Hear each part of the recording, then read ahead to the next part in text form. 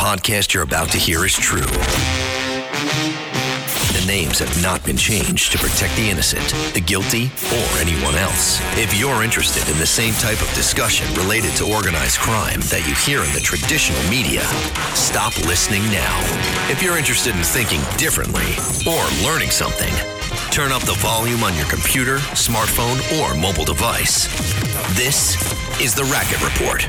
Here's Frank Morano. Welcome to another edition of The Racket Report. I'm Frank Morano. This is a podcast where we so often try to cover issues related to the criminal justice system and organized crime and where those issues intersect. Today we're going to have a look at a bunch of the most horrible criminals you can imagine. Murderers, kidnappers, thieves, assaulters, rapists, drug dealers, drug users, people that have done crimes you can't even conceive of. And yet, so many of the people that we're about to talk about, in spite of the fact that they've either been convicted or admitted their guilt in some of the most egregious crimes you can conceive of, these people are out, not in prison, out among us, in the general public. How does that happen? And why would the government permit that? How do you get that special status? How does one get one of those get out of jail free cards? Well, today we have a real treat because the person I am privileged to talk to is not only a good friend that I've had the privilege of knowing for, I guess, about 18 years. She's become a social media influencer. She also happens to be the eldest child of John and Victoria Gotti, the one and only Angel Gotti. Angel, it's great to talk with you. How have you been? You're a sweetheart, Frank. I'm good. How are you, Frank? Doing wonderfully. Now, a lot of folks are going to be curious about what it's like growing up as the daughter of John Gotti. He always seemed like such a larger-than-life figure. I never got to meet him in person, but even just through media reports, it seemed like he was admired by some, loathed by many, and just constantly in the middle of all these battles. Were things different for you growing up than a typical child growing up in Brooklyn or Queens? No, my father was, but I have to just say that I think he's loved by many also. Oh, I said that. Yes, I said loved by... You mentioned his name in Howard Beach. To this day, people start genuflecting. Exactly. And, I mean, we grew up just like everybody else did, only, my father was very strict. He was strict. So, that part is, I'm happy that he did that now, but I didn't like him back then. Like, I was 15 and I wasn't allowed off the block, He was very strict. But, I mean, we were normal like everybody else, I guess. Because you're the oldest, and I know a lot of people may be familiar with your sister because of her work in journalism and the reality show that she starred in, and a lot of the other things that she's done. A lot of people may be familiar with your brother because of his own experience with the mob and the movie that he's made and him becoming sort of a public persona. A lot of folks may not be as familiar with you, and it's funny, I ran into someone years ago who said of you that you are the most normal of any of the Gotti children because you're the oldest, and everybody else had they would treat your siblings a little differently, either better or worse. Did you find that to be an experience that people would treat either you or your siblings better or worse because of who your dad was? I don't think so. I mean, don't forget, they were more public figures. Right. I wasn't. Right. And I was happy like that. I was happy that nobody knew. I remember I got pulled over once by a police officer, and I think we were involved in a car accident, a friend of mine and myself, and we were in Brooklyn, and somebody it was like a hit and run. They went right through the stop sign, hit my car, and took off. And I'll never forget, the cop said to me, "Are you related?" So I said, yes. When he got my license, and he said, "Well, who are you?" I said, he goes, "Are you related to John?" I said, yes. He said, "Well, who are you?" I said, "I'm his daughter." He said, "What do you mean you're his daughter?" I said, "I'm his daughter." He goes, "I never heard of you before." I go, "Exactly." And he turned out to be one of the You know what he did, Frank?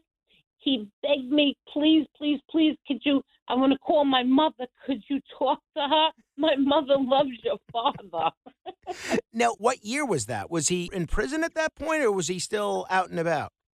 Yeah, he was in prison because it was 1994.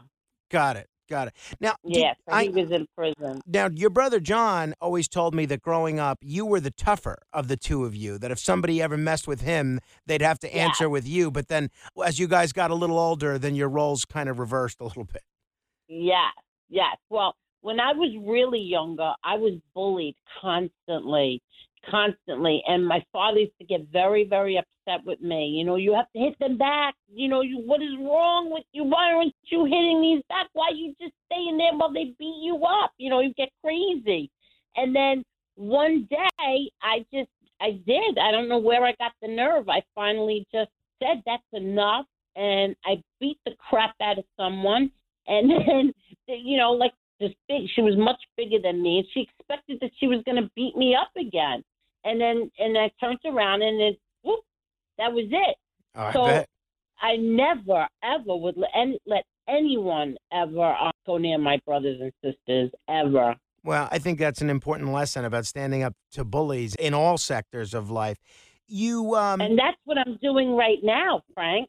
Well, I want to ask you about that, and it dovetails pretty closely with an issue that was at play in both your father's trials and your brother's trials, and that's the issue of informants and cooperating witnesses. Now, I know in the 4 trials that I covered where your brother was on trial, you were a regular presence in the courtroom. You were there just about every day. Did you watch your dad's trials as well? No. No, he didn't want you to, or you didn't want to be there? Your mom didn't want you to? Well, first, at that time, we had little babies, you know, my sister and I. Our children were young. But he didn't want any of us there. You know, he was different. But my brother, there was nobody keeping me out from going to my brother's trials. And if you remember, I never missed one day. That's right. Yeah. And I was there every day. And that's why, like, I can call out the lies from, you know, John A. Light, because I was there every day. I saw what went on. You know, I heard all the testimony, as you did as well. Yeah, no, to me, what John A. Light has been trying to do in terms of rebuilding his own reputation is really amazing. We're going to get into John A. Light in just a bit, but it is interesting now that somebody that got out of prison in part because of the criminal justice reform that was passed during the Trump administration, was Sammy Gravano. Now, Sammy Gravano was integral to your father's conviction back in 1992. Now, there's a chance he might have been convicted anyway because there was some other evidence, there was tapes, but certainly his testimony is considered pretty important in the annals of criminal justice history and mob history. Now he is this mob expert going on primetime television, doing these specials, has this podcast, which is listened to by hundreds of thousands of people, supposedly. What is it like for you to see Sammy Gravano try to reinvent himself as a sort of a media star? Well, first of all, I don't watch him at all. Never. I've never seen one of his whatever you call them, shows. Same. I've never seen one. I've heard about one. I've heard about it because he did one about an innocent child that he killed, 16-year-old Alan Kaiser, and I am very close with Alan's sister. So she called me one day, like, crying because he turned it into, he's a liar. And he turned that boy's murder into that Alan was a junkie. He was only 16 years old. He was no junkie. He was an innocent person, an innocent bystander, and he was killed. And meanwhile, the person that they were trying to kill, he survived and ran, but poor Alan got killed. And Gravano tried to make this as Alan was a moron for running towards them. Meanwhile, he was shot in the back, and that the kid was a junkie. And it was basically like this kid deserved it. Now, that girl lost her brother in, I think it was 1974. That family had no idea why he died or who killed him until 1991, I believe, 1991, when the FBI rang their doorbell and told them, look, this is who killed, Alan, and I'm sorry, but there's nothing you can do about it because he's going to testify against John Gotti. Wow. So there is nothing that comes from Gravano that I believe. But here's the thing. Why I never really discuss Gravano is because I don't know everything. Sure. I don't know what he says is true, what is not true. I know one thing. He constantly says that he became a cooperator and a rat because my father was going to throw him under the bus. That I know is absolutely 1,000% false. So who's going to handle those things? There's like 3 projects in the works. That's my brother John. Interesting. Now, Yes. and the thing with Gravano that's so interesting is I'm not sure why he has any credibility. This is someone who essentially did no prison time for murdering 19 people.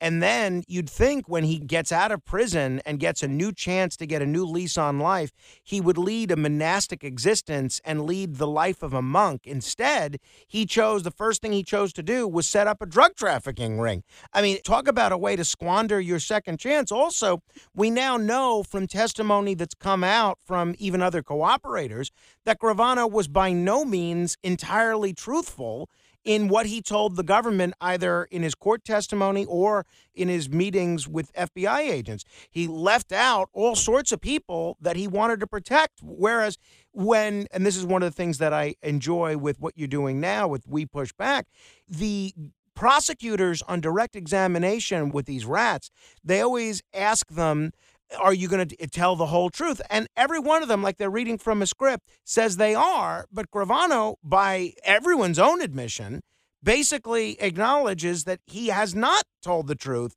at the time that he was supposedly such a valuable informant. Exactly. And according to, like, say, my dear friend Chris Casparosa, who created the JohnnyLifeFacts.com website, according to him, Gravano's little shows that he does now are not the same stories he told in his book, and they're not the same stories he told on the stand. Interesting. So, see, I haven't watched any of them. I haven't watched any of them either because I have such an issue with elevating him and giving him any credibility, but that I'm not the least bit surprised by that. Aside from the cooperating aspect of your father's case, do you feel like whether we're talking about his trial or his subsequent incarceration, and look, I think the record is clear that, your dad was a criminal. I don't think even his staunchest defenders disagree with that. But do you think that he was dealt with fairly by the government? No, not at all. Well, not at all. Look, my father never denied who he was. Like my father was who my father was. And I never claimed that my father was a saint. But you let a man out of prison for 19 murders that he admitted to. That's 19 he admitted to, for someone who supposedly, according to Gravano, has 5 or 6, whatever it was.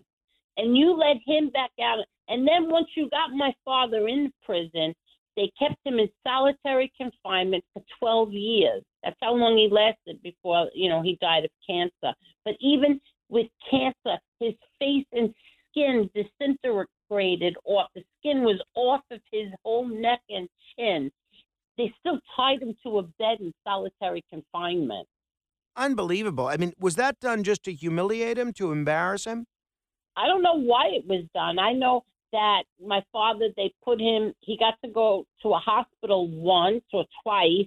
And when I got off the elevator to go see him, there were guards with shotguns. I mean, they were guards. Like it was such a joke. Like the scene that they created. He was sick with cancer. His legs are tied to the bed. His hands are tied to the bed. Where was he going that you had to put 5 guards with guns? God, it was ridiculous. And I'm guessing he didn't exactly get the finest medical care in prison when he was suffering and dying from cancer. No, not at all. They wouldn't. He wouldn't ask for anything. That's what drove us crazy. He wouldn't let any of us help him. We couldn't do anything for him. So that's what he wanted, and that's what he got. One of the Go ahead, I'm things, sorry. no, that's okay. One of the things about his case, and obviously I wasn't there for those trials, but in looking back at it, Right. and I heard the radio interviews that Bill Kunstler, the civil liberties lawyer, did at the time, that's so troubling is it seems like the government really, even when they had the evidence on their side, they almost went out of their way to rig the system. I mean, denying him the opportunity to have the lawyers of his choice and coming up with this is sort of a cockamamie excuse to deny him those attorneys. That's not exactly what we learn about when we study the Bill of Rights. Exactly. I mean, they took his attorney away. They wouldn't let. How afraid they were of John Gotti. They wouldn't let him have his attorney. Then when they get him into prison, it's solitary confinement. For the whole time that he's there, it's solitary confinement. And every visit had to be recorded with a camera, and a prison guard had to sit there with us. We went into his cell. The guard was in the cell with us. Now, I agree with you that that's just horrible conduct that no human should have to endure, irrespective. They took his commissary, Frank. They took away his commissary. Now, what do you say to the critics listening to us right now, Angel, and I'm sure Rudy Giuliani's become a regular listener to this podcast. I'm sure he's going to be jumping up and down and saying, well, that's what happens when you're a criminal and a mob boss. What do you say to people like that? What I say to Giuliani is, well, didn't they knock your door down at 5:45 it's funny. in the morning? I do think what he's going through now has given him a whole different appreciation for the tactics of the Justice Department and the federal government. It's so funny that you mentioned that. Yeah. Exactly. Yeah. What I say is, don't pretend that we are better than any other country out there. When this country will say things like, oh, that country tortures their inmates. Well, you do too. We do too. Tell people the truth. Hey, it's Kaylee Cuoco for Priceline. Ready to go to your happy place for a happy price? Well, why didn't you say so? Just download the Priceline app right now and save up to 60% on hotels. So whether it's Cousin Kevin's Kazoo Concert in Kansas City, go Kevin, or Becky's Bachelorette Bash in Bermuda, you never have to miss a trip ever again. So download the Priceline app today. Your savings are waiting. Go to your happy place for a happy price. Go to your happy price, Priceline. You, as you mentioned, you were a daily presence at all four of your brothers' trials. It's really amazing to think that the federal government spent this amount of time, energy, and effort after 4 trials in 5.5 years and got 0 convictions. But what do you think the key differences were between your brothers' 4 trials and your father's trials? What were the differences? The difference is that my brother admitted to something. He pled guilty to it, and he went to prison. And while he was in prison, and my father was sick, and then when my father died, my brother wanted to not follow in my father's footsteps. My brother, wanted to be home with his wife and children and all of us, okay? So the government didn't care. They brought him to trial the 3 times, right? And then they had Mikey Scars, who was supposedly his best friend, which, okay, they were very, very close, say, I could never put any drugs or murders at John Jr.'s feet. Along comes now, that wasn't enough. That was 4 trials, 3 racketeering and 1, I forgot what the other one was. It was like a parole violation or something. Yes, right. So that was 4. Now comes a 5th one, and the star witness is a pathological liar named John Eli. You were there. No, Did the jurors tell you that he was the least credible out of everybody? Yeah, I interviewed 4 of the jurors after that Right. After that final trial in 2009, and that was verbatim what they said. And these were 4 different jurors from all walks of life, and they ascribed him very little credibility. And I think what's troubling when you talk about Mikey Scars DeLeonardo, when you talk about John A. Light, people by their own admission have participated in horrible crimes. In the case of A. Light particularly, because at least with DeLeonardo, you can make the case that his testimony might have been integral in convicting other people, but they wouldn't have been able to convict but for his cooperation. A. Light was considered not only not credible by the jury in your brother's case, but also in the first case that he testified at, the jury in the case of Charles Carniglia, they didn't convict Carniglia of the crime that A. Light tied him to. That was the only crime they didn't convict him of. They didn't find him credible either. And yet, in spite of the fact that he's admitted to this participation in a lifetime of crime, John A. Light and Mikey Scars DeLeonardo, they're both walking around on the streets. How does that make you feel? Well, my brother's home. I feel horrible for the other people that these people put away. You know, like, I don't know, like, if Mikey Scars' testimony was truth or not. I've never sat down with my brother and said, listen, was Mikey Scars telling the truth? I have no idea. Right, you don't have a flow chart with a checkbox that says, okay, that's true, that's true, that's inaccurate. But John A. Light, I know. And, we knew he was lying. We knew. We couldn't believe what was coming out of his mouth. Well, and I'm not going to rehash the whole trial, but, there was actually documentary evidence, letters by his own hand that he wrote to your brother, which contradicted the very things that he was saying in court. So, I mean, it's not our opinion or the juror's opinion that he was lying. It was embarrassing, the fact that the federal government hinged such a big murder case on John A. Light. By the way, for somebody that doesn't like the Gottis, it is interesting that John A. Light, when he chose to write a book and capitalize on his lifetime of crimes, instead of writing a book called A. Light's Rules, he chose to write a book called Gotti's Rules. Do you think that he's trying to capitalize on your brother's fame, your father's fame?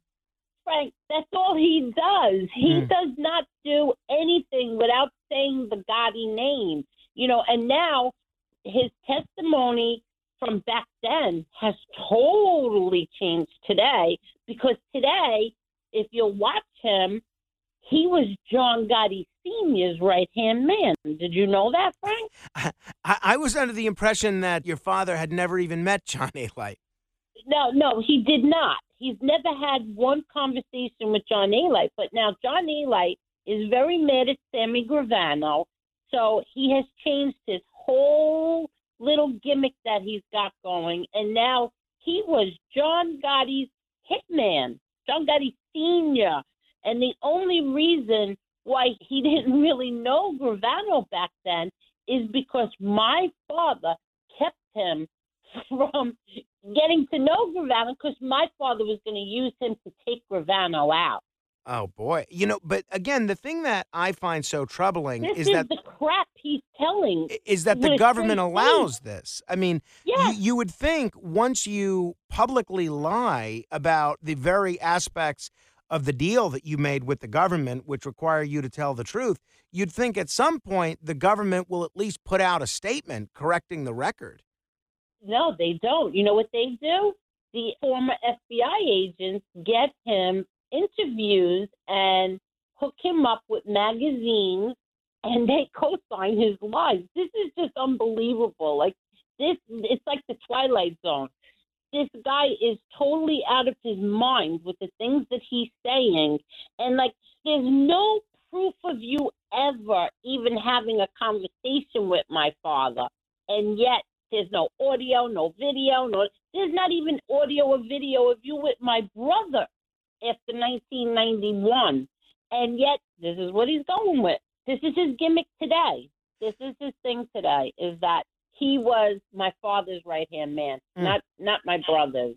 So tell me about your YouTube channel. I know on Twitter you developed quite a following, first for tweeting about animal rights, then for tweeting about the issues of prosecutorial misconduct, which we've spoken about, and issues about these rats, and then ultimately the Trump presidency, and you developed a whole following of Trump supporters on Twitter. Yeah. Now you've got this YouTube page that has thousands of subscribers. You do a lot of very interesting videos on there, a lot of compelling content. If people want to find it, they can just search Angel Gotti on YouTube. Comes right up. Tell me about this. What prompted you, as you said, you spent most of your life not exactly lusting for the spotlight. What prompted you to launch this YouTube page? Okay, well, I had found it by accident by one person who said to me, he sent me a message and said, I'm going after John Eli today. And I said, okay, I'll watch. And then from there, I met these other two people and this one person called Mob Rats Exposed, who he exposes all these cooperators that lie. And he does like all shows on them. And it was very, he's very, very entertaining, very funny man. And so, how many times could I rely on these three people to, say, no, that's not true. Like when I'm in their chats and I say, that's not true. Eli's lying or John Panisi's lying. That didn't happen. And then one day I just said, you know what? I started getting harassed by another cooperator who's a defendant in a lawsuit that I have now. And I said, you know what? I'm starting my own channel. And I was afraid to do it because, I never did this kind of thing before. And so I started to get a little following. And then I, started to defend my family and myself. But it's not because it goes from, I could be defending my family and saying something about these, John Eli or this other person. And then it can be like I've had like a fun night trivia. Or a game show it's great. night. You've branched out into movie reviews and to a bunch of other things. Again, I know animals have always been a passion for years. You do some of that on there as well. And the response seems to be very favorable. Folks, everything I've listened to is very compelling, either dramatic or it's very amusing. And a lot of the folks that have heard about it have also given you pretty high marks. Tell me about, I interviewed recently on the radio Dominic Crea. We spoke about this website that was basically aggregating content from a bunch of channels like yours of folks that are trying to expose the exposers, expose the people that are out there in society who, by the way, even after they get this get-out-of-jail-free card, most of them do what Sammy Gravano did. They go out and choose to commit new crimes. And it goes to show, they haven't learned their lesson. Why wouldn't they go out and commit more crimes? Tell me about the We Push Back movement, what it is, if people didn't hear my interview with Dominic Crea, which you were kind enough to excerpt on your YouTube channel, and what it is that you guys are hoping to achieve with this. Well, for each one of us, We Push Back may mean, may be different to all of us. To me, with We Push Back, it's like all these years, these informants, like John Eli, they get on the internet, they lie, they bully the families of the men that they testified against. And like I've been accused of every disgusting thing there is by Eli and his friends, just for calling him a liar. I've never cursed. I've never acted like a man. I've always answered and said, you're a liar. You're a pathological liar. So, which in return, I've gotten that, like he posted on Facebook that I went to a sex toy party with his brother, Jimmy, and who I've never even met. I've never even met his brother. But like these are the things that he has said on social media. So We Push Back is something that like gives the families a place where you can show everyone the lies and the behavior of these people, of what they're doing, that, they're not changed simply just because they testified. They come onto social media, and if you call them out for lying about your family member, they will go after you and put your face on pornographic bodies, put my face on a porn image. Like, I'm 60 years old. I've never encountered trash like this, been accused of any of this, the most degenerate things you could think of. This is what they're doing. And so for me, We Push Back is that place where I can go to that here's all my stuff. This is what it is. These are lies. But for someone else who's a member of We Push Back, it might be that they make all these, funny videos making fun of them. It's like all different content creators. One content creator talks about mental health issues. But for me, that's what We Push Back is for me. It's like, a place where I can go to and say, here, look, come and watch me. This is what's going on with these cooperators and how the government lets them get away with it. And if people want to learn more about some of the other content on there, and you could feel differently about the cooperators than Angel does, certainly, but if you want to review this material with an open mind, go to wepushback.com. There's a ton of interesting material on there, and it'll cause you to learn a lot about the criminal justice system and how essentially the FBI is willing to cut a deal with almost anyone if it means getting one of their targets. But it is interesting. What sort of changes would you like to see the government make in utilizing these cooperating witnesses? I think we all realize that occasionally you do have to use informants and cooperating witnesses as part of conspiracy investigations, but you don't want to necessarily encourage lying and offer a free get out of jail free pass to a lifetime of crime. Is there something else that could be done? If you were changing the system, what would you suggest? You see, that's the thing. They don't encourage telling the truth. They don't. There could possibly be a brand new trial for Dominic's father because of two cooperators who, after they testified, they went onto social media and they told a whole different story of what they told when they were on the stand.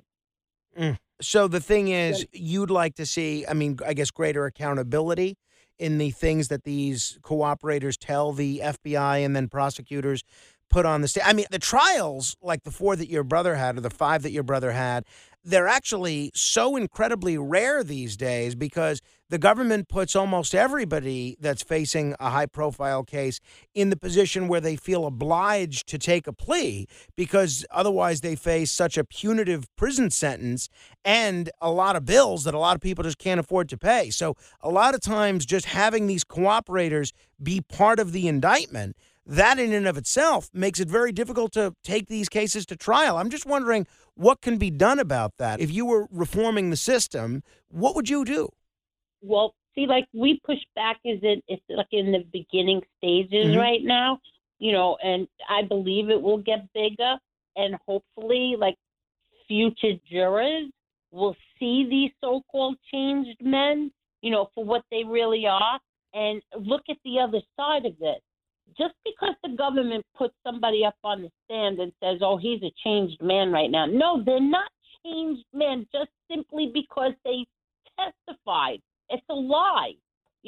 Listen, how do you change the system? I don't have a clue. Yeah, neither do I. It's a broken system. It's broken. Neither do I. Hey, there was an article back in February that I think as a result of some of your advocacy in this area, that you were involved in this $10 million cyber spat. I think this had to do with a lawsuit that you were involved in. I only have sort of a vague recollection of it, but remind us, what was the story here? Okay, well, I did bring a lawsuit against one of their cooperators who was harassing me, lying about my son, lying about my brother, my father, and putting my face on pornographic images, harassing my nieces, harassing my friends, harassing my best friend, another person who he was going to testify against, his sister, who's my best friend, harassing her. So basically... this should not be allowed. This shouldn't be allowed. You know what? You testified and you caused people to go away. You should not be going after the families of the men that you put away. No, I think you talk about adding insult to injury. That's the very definition of it. So what is the status of that lawsuit now? I'm a mother. I'm a grandmother. I'm aware of that. No, it's reprehensible. It's reprehensible. And by the way, you've never been accused of a crime, convicted of a crime, or anything else. So it's not exactly like you have the criminal history here. Never. But you know what? the two things that I have been accused of, like real degenerate things, were by two degenerates. That doesn't surprise me in the least. John Eli and the defendant in this lawsuit now. So what's the status of that lawsuit now? Well, we'll see what happens, but we're going to court. We're going to court. Because I'm not allowing this. I'm sorry. You're not going to do this to me. I don't blame you. I've never done anything like this in my entire... Frank, I'm 60 years old. I've never taken a nude photo of myself. That's so disgusting. Like, I can't believe these... I don't know who raised these people. You know, like, you want to talk about my father's a gangster, he's this, he's that, but yet he raised his daughters properly. Oh, no, without a doubt. I know you and your sister. They don't fight with women. My brothers don't go on the internet and fight and call women filthy names and go after. And my brothers don't even go on the internet. Yeah, no, they're smarter for it for that reason. Yeah. We've talked a little bit about the cooperators here. We've talked a little bit about the FBI's willingness to let people that they're partnered with commit crimes, and this has happened repeatedly. We've seen it with, and not just in mob cases, but since we're talking about mob cases, it's happened with Greg Scarpa, it's happened with Frank Sparacco, it's happened time and again where, people like Whitey Bulger are in some instances aided by FBI agents in committing their crimes. But let's talk about the prosecution. Let's talk about how prosecutors behave in individual cases. Can you think of any specific instances of prosecutorial misconduct that you witnessed in any of the cases that you paid close attention to? Yes. Well, in my brothers, don't you remember, Frank? Oh, I remember. I remember somebody tried to get you fired, right? For playing a audio? Yeah, that was a really, again, it'll take me 10 minutes to discuss it, but essentially the government was claiming, and the prosecutor in that case, Miriam Roca, who was actually going to ask you about, the prosecutor in that case claimed that you were trying to pass secret mob messages to your brother in prison. And they claimed that your brother was saying, I'm a captain? What happened? As if you were being the person that was breaking to him the news of his demotion in the mob. Meanwhile, there was an FBI agent who actually gave me a CD, and I played it on the air. And once you play it on air or listen to it at all, it's very clear that he's saying, honestly, what happened. Not, I'm a captain, what happened? There's no reference to mafiadom or anything criminal at all. And that's just one example. And that's why I cannot understand how the people of Westchester County chose to elect somebody like Miriam Roca, who is at best unstable and at worst a lot worse than that, as their DA. Yeah, but Frank, what had happened was that we were talking about my aunt and uncle, because my aunt and uncle were breaking up. And so my brother said to me, I don't understand, or something like that. He said, what happened?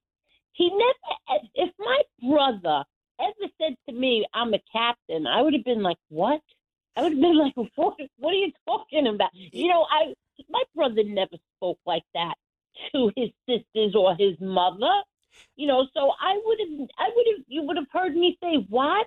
What are you talking about? We were talking about my aunt and uncle, and he said something like, I don't understand. What happened? It's so interesting. One word, and I'm not sure how you feel about him these days, but it doesn't matter for the purposes of this conversation, but one conversation that has never left my brain was 17 years ago when the U.S. attorneys, the assistant U.S. attorneys prosecuting your brother in that particular case, had secretly recorded your brother in prison, secretly recorded him in prison, including conversations with his attorney, Richie Raybach at the time. And in conversation after conversation, which was made without his permission, there's audio of him basically saying all sorts of things that contradict the government's case, all sorts of things that make clear that he withdrew from organized crime years ago. And then the government was trying to suppress the very recordings that they made. And then we break, and your brother's attorney, Jeffrey Lichtman, said to me at the time, he said, did you see that? These guys are even more dishonest than we are. And those words have stayed with me, for the last 17 years, because I think a lot of us grow up, maybe not you, but a lot of us grow up thinking that the prosecutors and the FBI are the good guys, when it seems like too often they're just as willing to cheat as anybody else. 100%. What I saw in those trials, I used to go home with such anger, such anger. Like, I'll never forget them sitting there convincing the judge, no, we don't want this audio played for this reason, and this reason. And sometimes they would, they would win that. But then when they gave the summation, they would tell the jurors, yeah, notice they don't want you to listen to the whole audio. I'm like, what? You just fought with the judge not to let the jurors hear that audio, but now you're telling them, yeah, they don't want you to hear the whole audio. Yeah, and that is for sure. Hey, before I let you go, I know a lot of folks are going to want me to ask this question. There have been so many motion pictures and miniseries depicting your father, your brother, your sister, even you over the years. If you had to pick, of all the movies that have been made about your family over the years, what would you say was the most accurate depiction? Not necessarily the Travolta film. The Travolta, 100%. Travolta film was about 85% accurate. That's pretty good by Hollywood standards, right? The closest. The 96 one wasn't accurate at all. But I understand everybody likes that one so much better. But to me, the Travolta one. That was the Armand Assante film you're talking about. Yeah, the one from 96 was Armand Assante. But now he's doing part 2. So I'm hoping that one is going to be much better than 1, because now they have the medical records. They have everything that went on. So this, I think, will be the best out of all of them. Well, that's pretty interesting that he's coming back to play your dad again. I enjoyed that first film a great deal, even though it might have been inaccurate. Right, I enjoyed that first film a great deal. I thought from a dramatic perspective, it was terrific. Yeah. Hey, I imagine this YouTube channel and We Push Back and being a mom and a grandmother is taking up a lot of your time. What do you do with the rest of your time these days? And what do you do for fun? Well, first of all, I'm so surprised. I didn't know that you listened to my channel. Yeah, as often as I can, absolutely. And I subscribe. People should subscribe. That's so nice. Thank you. I didn't 100%. Know that. And I enjoyed the retro TV trivia theme songs. I did much better than I expected, actually. Really? Yeah. Well, listen, Jerry is a video editor. He's a dear friend. If it wasn't for him, I wouldn't have any of that. And if anybody's interested, go to, oh, God, what's his thing? Jerry at the Movies, 77, no, I forgot. Wait, we'll find it and we'll put it in the note. Here it is, movierama777@gmail.com. He's excellent. He does all of that for me. Well, he does that game show, the retro. I'm so glad you like that. Oh, no, that's right up my alley. I love, old retro game show and Wasn't that great? TV like that. Absolutely. That was a lot of fun. I was so happy with that one. And now I have a new one Friday, which is going to be like a Wheel of Fortune. Oh, that'll be fun. That'll be a lot of fun, and people should subscribe. It's going to be a lot of fun. Yeah, people definitely should subscribe. And again, if they're interested in seeing the channel, just search Angel Gotti on YouTube. So you did evade my question a little bit. What do you do for fun these days? Do you garden? Do you cook? Do you shop? What are you doing for fun these days? Yoga? Okay, no. How about this? Maybe you can get an idea. My car is going to be 3 years old in November, and so I was allowed to have 36,000 miles on it, right? Because I leased my cars, and I have 13,000. Wow. Okay. All right. So not necessarily a world traveler. I don't go anywhere. I'm always home. I'm always doing something. I'm always thinking, and with this YouTube thing, with the YouTube channel, I'm like really into it. I want to get it really much bigger. and do a lot more of these shows. So Wonderful. I'm always sitting here writing and figuring out things to do. Wonderful. Well, I look forward to seeing you in person soon. And please give my best to your sister, your brothers, and your mom. And keep up the good work, because the work that you're doing is a perspective that is not being seen or heard anywhere else. So if you don't do it, I don't know that anyone else will. So thanks for all the work you're doing. And thanks for coming on with me. So, Frank, thank you so much. And please, same thing with your mom and Rachel and the baby. Thank you. Same thing. I can't wait to see him. Yeah, I'm looking forward to it very much. Angel, thank you so much, and we'll do this again soon, I hope. Thank you so much, and anytime, Frank. Thank you. Thank you. If you want to do us a favor, if you like what you hear on this podcast, please share it. Make sure you subscribe to our podcast as well. Tell a friend. You can also catch me on the radio on WABC every weekday morning from 1 a.m. to 5 a.m. Be sure to subscribe. Tell a friend about it, share it, and until the next time we meet in cyberspace, I'll see you on the radio.